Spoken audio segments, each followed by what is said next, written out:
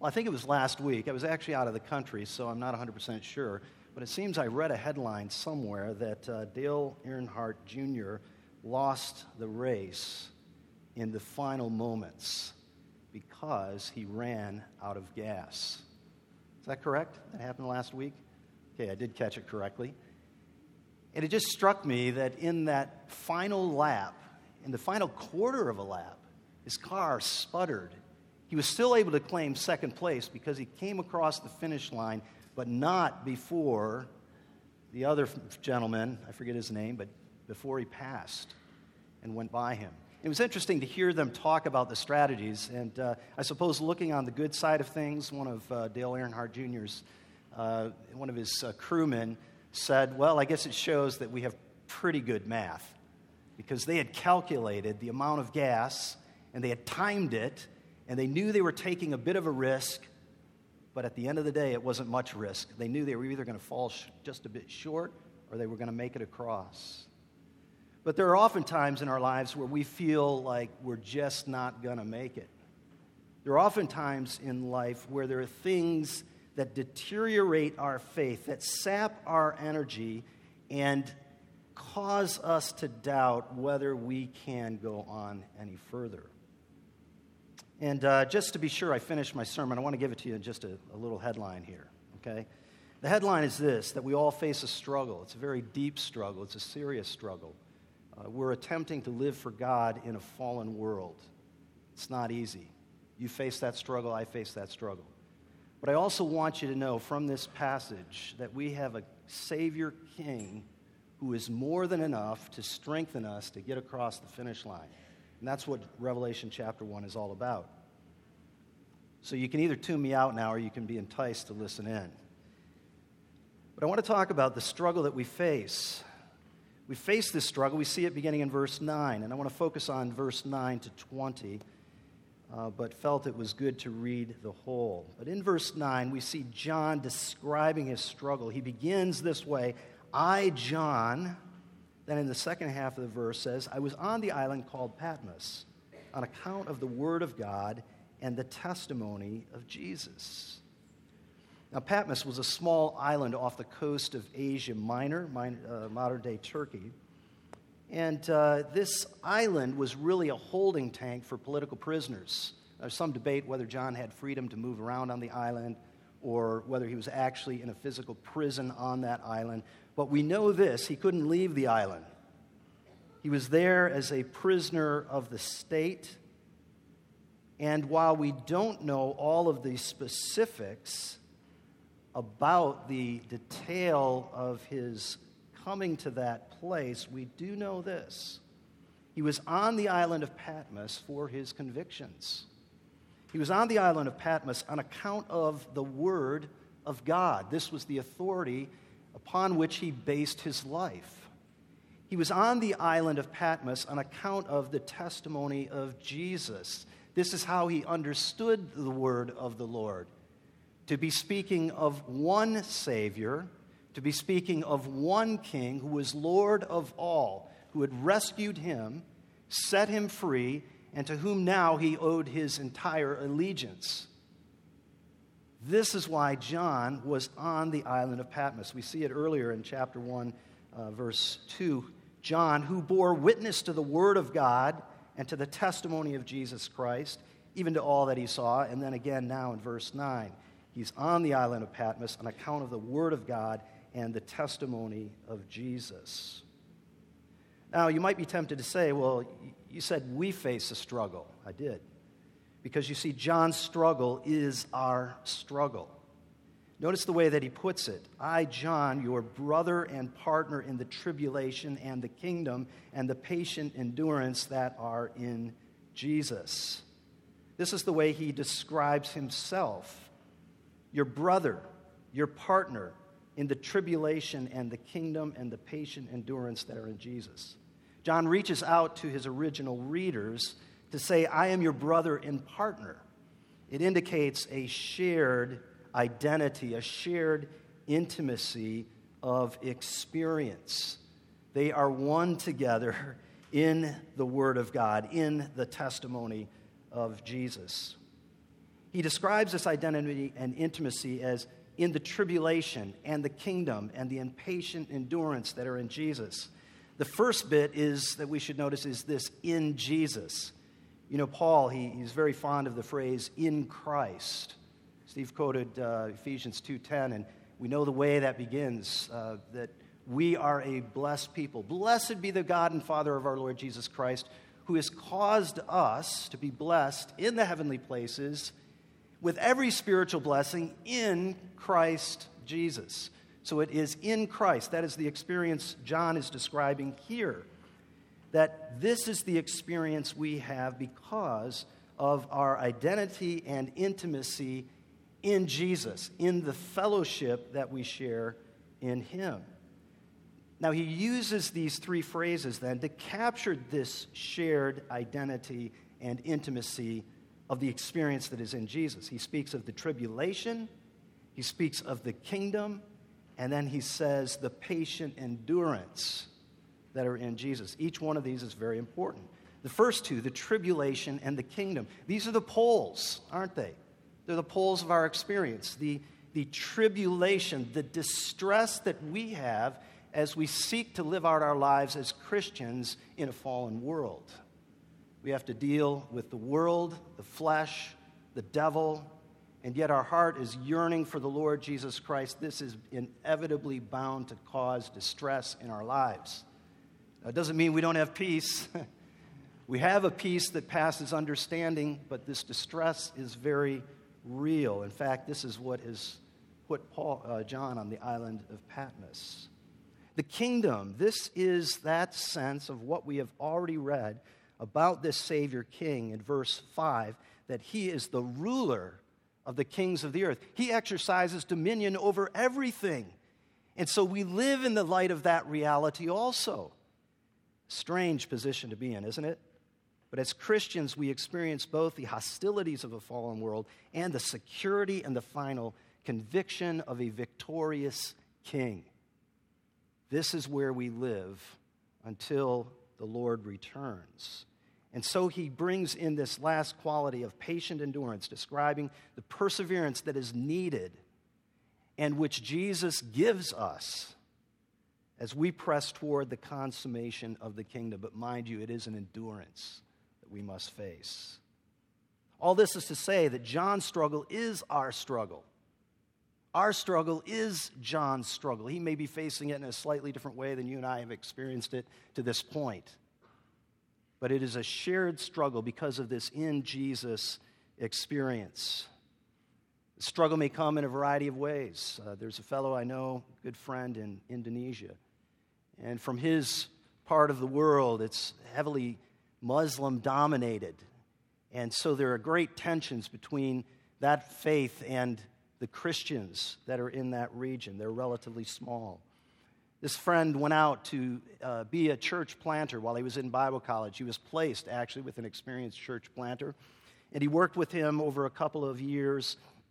And this man went out and he sought to plant churches, to evangelize with the gospel. And it just didn't happen. Year after year after year, he found himself facing struggle after struggle. The discouragement set in. Eventually, this fellow left the region. My friend, upon graduating from Bible college, took up the mantle in his own region and began to plant churches. But there was no fruit. Year after year passed. Nothing happened. Then guess what? The tsunami hit in December 26th, 2004. The tsunami came crashing in. In fact, many had encouraged him to leave. He already had a post in a largely Christian area, many churches there. There would have been the comfort, the safety, the security of all that. But he stayed where he was. Then people came to him again once the tsunami hit. They said, "You need to leave." His son's legs had been broken. He needed medical help, but he stayed. The relief workers came. And guess what? God began to turn the tide.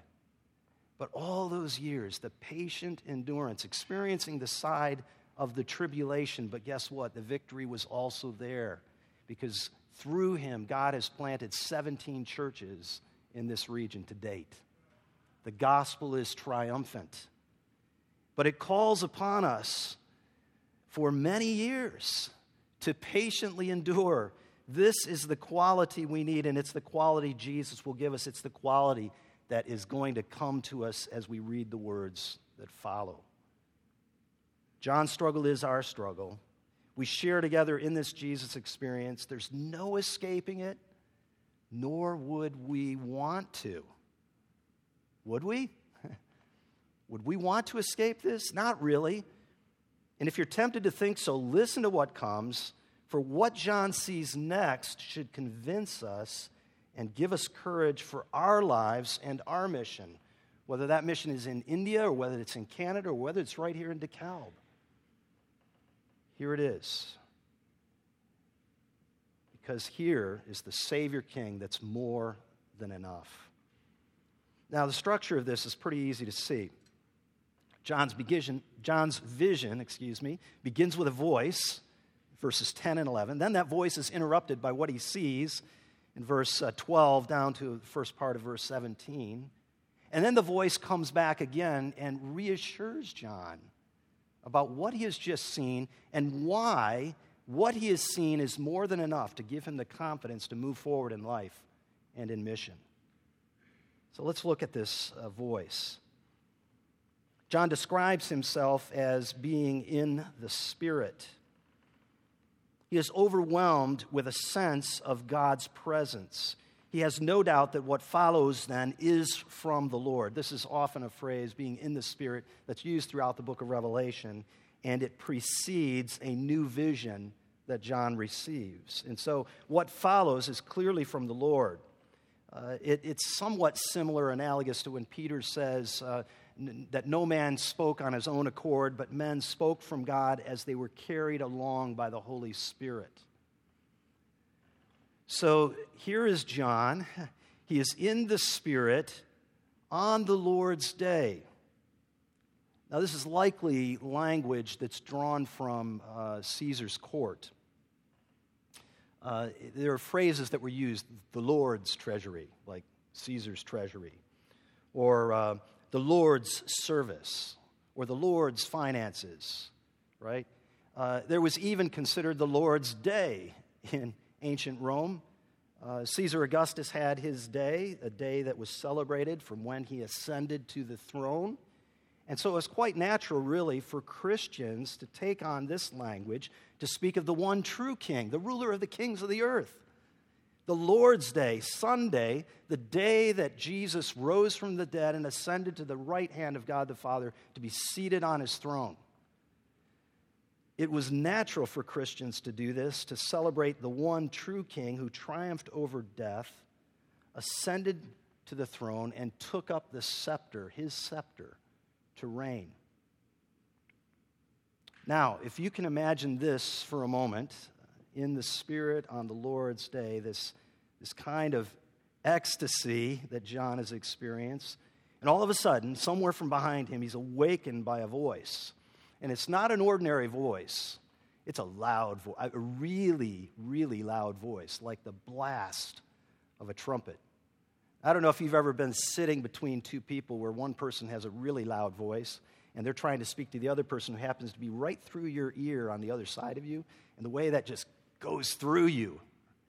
But John is awakened from this ecstasy by this blast of a trumpet voice. And the voice simply says this in verse 11, "Write what you see in a book and send it to the 7 churches, to Ephesus, to Smyrna, to Pergamum, to Thyatira, to Sardis, to Philadelphia, and to Laodicea." Now that order, it follows the natural order a courier would have taken from Patmos to deliver a letter in Asia Minor. If he left Patmos where John was, he would go in this direction to deliver this letter. The number 7, as is often the case in the book of Revelation, includes, but it points to, something beyond the individual parts. So this letter was not only meant for these individual churches, the number itself suggests it was meant for the church of Christ at large. And with supernatural authority, this voice speaks a message to the church of all time, as he says to John, record this, write it down. So I take it this is a message for those individual churches. It is a message for the church of the first century. It is a message for you and I today as we read aloud these words, as we hear them, as we seek to follow them. Now, this is what John begins to hear, but then all of a sudden, breaking into this, it's interrupted by what he sees. Verses 12 to 17. What John heard is interrupted by what he sees. Upon hearing this loud trumpet voice, he turns around to have a look. I was just thinking, well, who wouldn't, you know? It's so shocking coming over your left or right shoulder, perhaps, that you're going to turn around to see what in the world. And as he turns around, his eyes are drawn to something that's really bizarre, really curious. He sees 7 golden lampstands. But then, almost as if the writer wants to push past this, he looks a bit further, and in the midst of the lampstands, he sees one like a son of man, in verse 12. Now, for the reader of the Bible, that phrase, the Son of Man, just jumps out at you. You can probably remember in the Gospels many occasions on which this phrase is used. In one of those occasions, there's a paralytic that's lowered through the roof, and as he's dropped down, and Jesus sees him, and he just looks at the man, and he says, "Son, your sins are forgiven." What? The Pharisees throw their heads back, and they're thinking to themselves, who can forgive sins but God alone? This is blasphemy.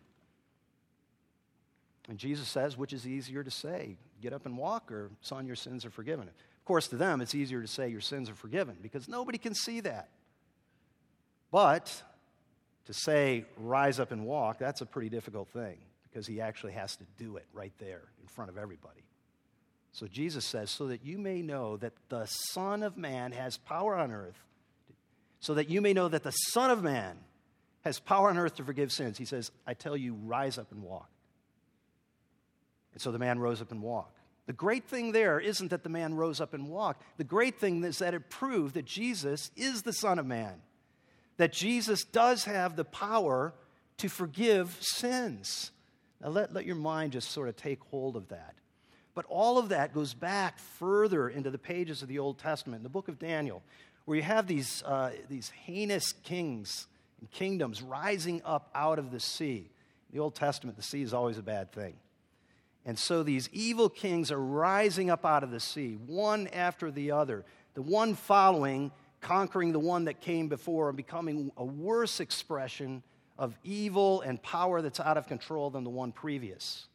Until finally, you go to heaven, you're transported there, and there is one who enters the throne room of the Ancient of Days. He's one like a son of man. It's the same exact language picked up here, like a son of man. And that one is given dominion over all the other kingdoms. And his kingdom is a good kingdom. His kingdom is an all-powerful kingdom. His kingdom is a forever kingdom, a kingdom without end. This is the great hope of all time, that this king would arrive on the scene, and this king would bring his kingdom in to our world so that his reign and rule would last forever.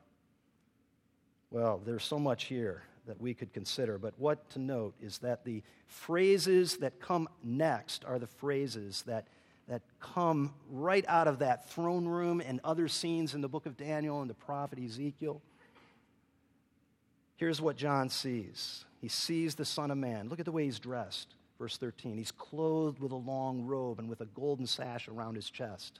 It speaks of his royalty. He considers his head in verse 14, the first part. The hairs of his head were white, just in case we missed it, like white wool, in case we missed that, like snow. Those words are originally used of the Ancient of Days in chapter 7. So it's suggesting to us the Son of Man is one with him, sharing an infinite measure of his purity, his wisdom, his holiness. Then there are the eyes in verse 14, eyes like a flame of fire. Nothing is hidden from his gaze. He peers straight into the heart to see and judge the thoughts and intentions of man. His feet, in verse 15, they were like burnished bronze refined in a furnace. They're blinding in appearance, and they're able to crush any who oppose him.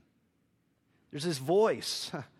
One compared to a loud trumpet before is now like the awe-inspiring roar of many waters. Then as if in a crescendo, reaching a climax, verse 16, in his right hand he held the 7 stars. From his mouth came a sharp two-edged sword, and his face was like the sun shining in full strength. His people are protected by the strength of his hand. His enemies are cut down by the power of his word, and no one will be able to stop him, for one look upon his face will blind as sure as staring into the sun on a brilliantly lit day.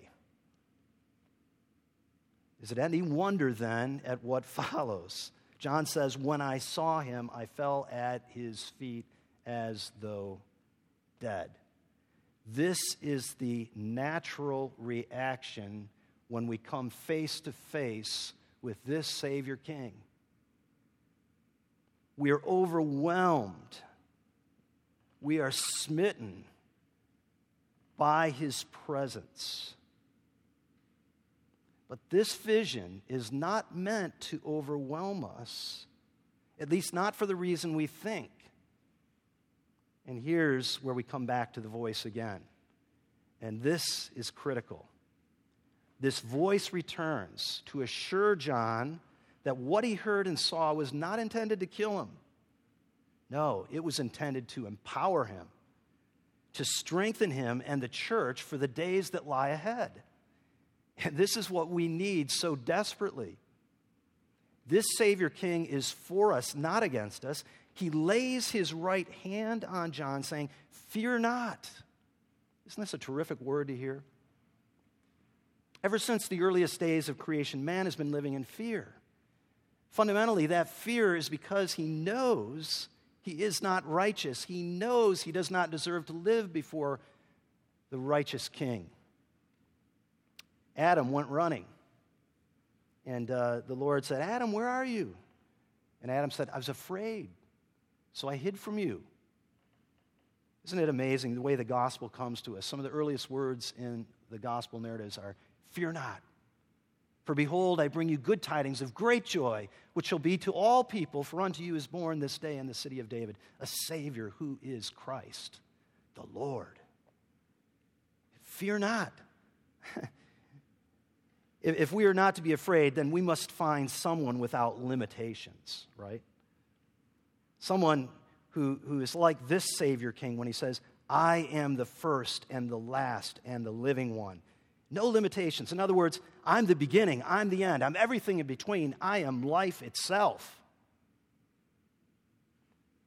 If our fear is going to be removed, we must find someone who's completely victorious. Someone who's conquered the worst of our enemies. This Savior King says, "I died, and behold, I am alive forevermore." I died like the rest of the mankind, but unlike the rest of mankind, I overcame it once for all. Anyone else done that? Alive forevermore. Your worst enemy has no hold on me. If the fear is going to be removed, we must find someone who has all authority in his hands. He says, "I have the keys of death and Hades." Something I learned very quickly is the janitor is really the one who's in control. Why? He has all the keys. Nobody else can get into those rooms. He can get into those rooms. He has the power over those rooms. Jesus has the keys of death and Hades in his hand. This is the greatest word of comfort that you or I can cling to in life, in mission, and on our deathbeds. The Lord Jesus, the Savior King, is greater than death itself. He has authority over it. The Savior King is not against us. He is for us. And so the passage is rounded out with these two thoughts, that he comes to inform us and to guide us, to make us known. It says down in verse 19, "Write therefore the things that you have seen." Isn't that beautiful? Just that expression, "write therefore." God wants us to know. He wants us to know this vision. He wants us to feel the impact of having this Savior King as our Savior King. That he is there for us in life and mission. And so he says, write down. If it hadn't been written down, you and I wouldn't know it. What a beautiful expression. He comes to inform us. He comes not only to inform us, but to guide us here. Write therefore the things that you have seen, those that are, and those that are to take place after this, giving us the outline of this book of Revelation. Things you've seen, this vision, the things that are, what he's going to speak to the churches, the things that are to come, still yet future to that moment in time. And so he's going to inform, but he's also going to guide us through human history. And then the second thing is this Savior King comes to care for and to protect us. Now, we might have missed it before. The clues were already there. But it's going to come out now as he explains, as for the mystery of the 7 stars that you saw in my right hand, and the 7 golden lampstands, remember he was in the midst of them earlier? Ooh, what does that show us? It shows us that Jesus is with his people. He's in the middle of them. And he is protecting them as he holds them in his right hand. And so he's a Savior King that not only comes to inform and guide us, but one that comes to care for and protect us along the way. Now, all of these descriptions are going to come out in the letters to the churches. You can look down at chapter 2, verse 1. To the angel of the church in Ephesus write, the words of him who holds the 7 stars in his right hand, who walks among the 7 golden lampstands. And so we know that he's deliberately drawing from these images to strengthen and to give courage and to reassure the churches of his power and presence, that he is there with them. And so that's why I say we are in the midst of a struggle. But in this struggle, we have God's presence. We have a Savior King who is more than enough to help us face this struggle. Very quickly then, let me conclude. Let me just say, if you don't know this Savior King, what are you waiting for? What are you waiting for? Wow. A Savior King like this. It's always interesting around presidential elections, isn't it? The way people get behind certain candidates. Somehow they think deliverance is going to come. Remember the mantra from the change. We've seen change, right? Now, whether you're for it or against it, it really doesn't matter, because whatever change has been accomplished, it's nothing in comparison to this Savior King. Come to him if you don't know him. You will not be disappointed. He holds the keys of death and Hades. He's able to take you past this life into the one that is to come. This is the authority he has. He is the ruler of the kings of the earth. He has shed his blood for your life. Perhaps you do know him. Perhaps you are in the thick of the struggle right now, and something is weighing you down. You're not feeling like you have enough energy to get across the finish line. The fuel has run low, and it's just about out.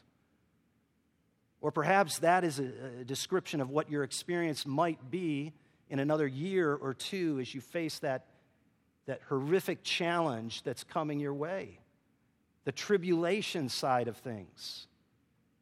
You need to look again at this King. Fall at his feet as though dead, and see if he doesn't reach out with his right hand. See if he doesn't reach out and touch you and say, fear not. Fear not. Please join me in prayer.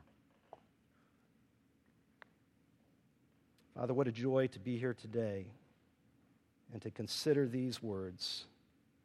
I ask that you will take these words and apply them to our hearts as we need to hear them today. I pray if there are any here that do not know you, that they will be drawn to your beauty, your power, and your care for your people. Remind us all afresh of how wonderful you are. remind us of the authority that you have been given and the way you use that authority not to kill us, but to raise us up. I pray, Lord, you would strengthen us this day and give us great joy as we seek to follow you in life and mission. In Jesus' name.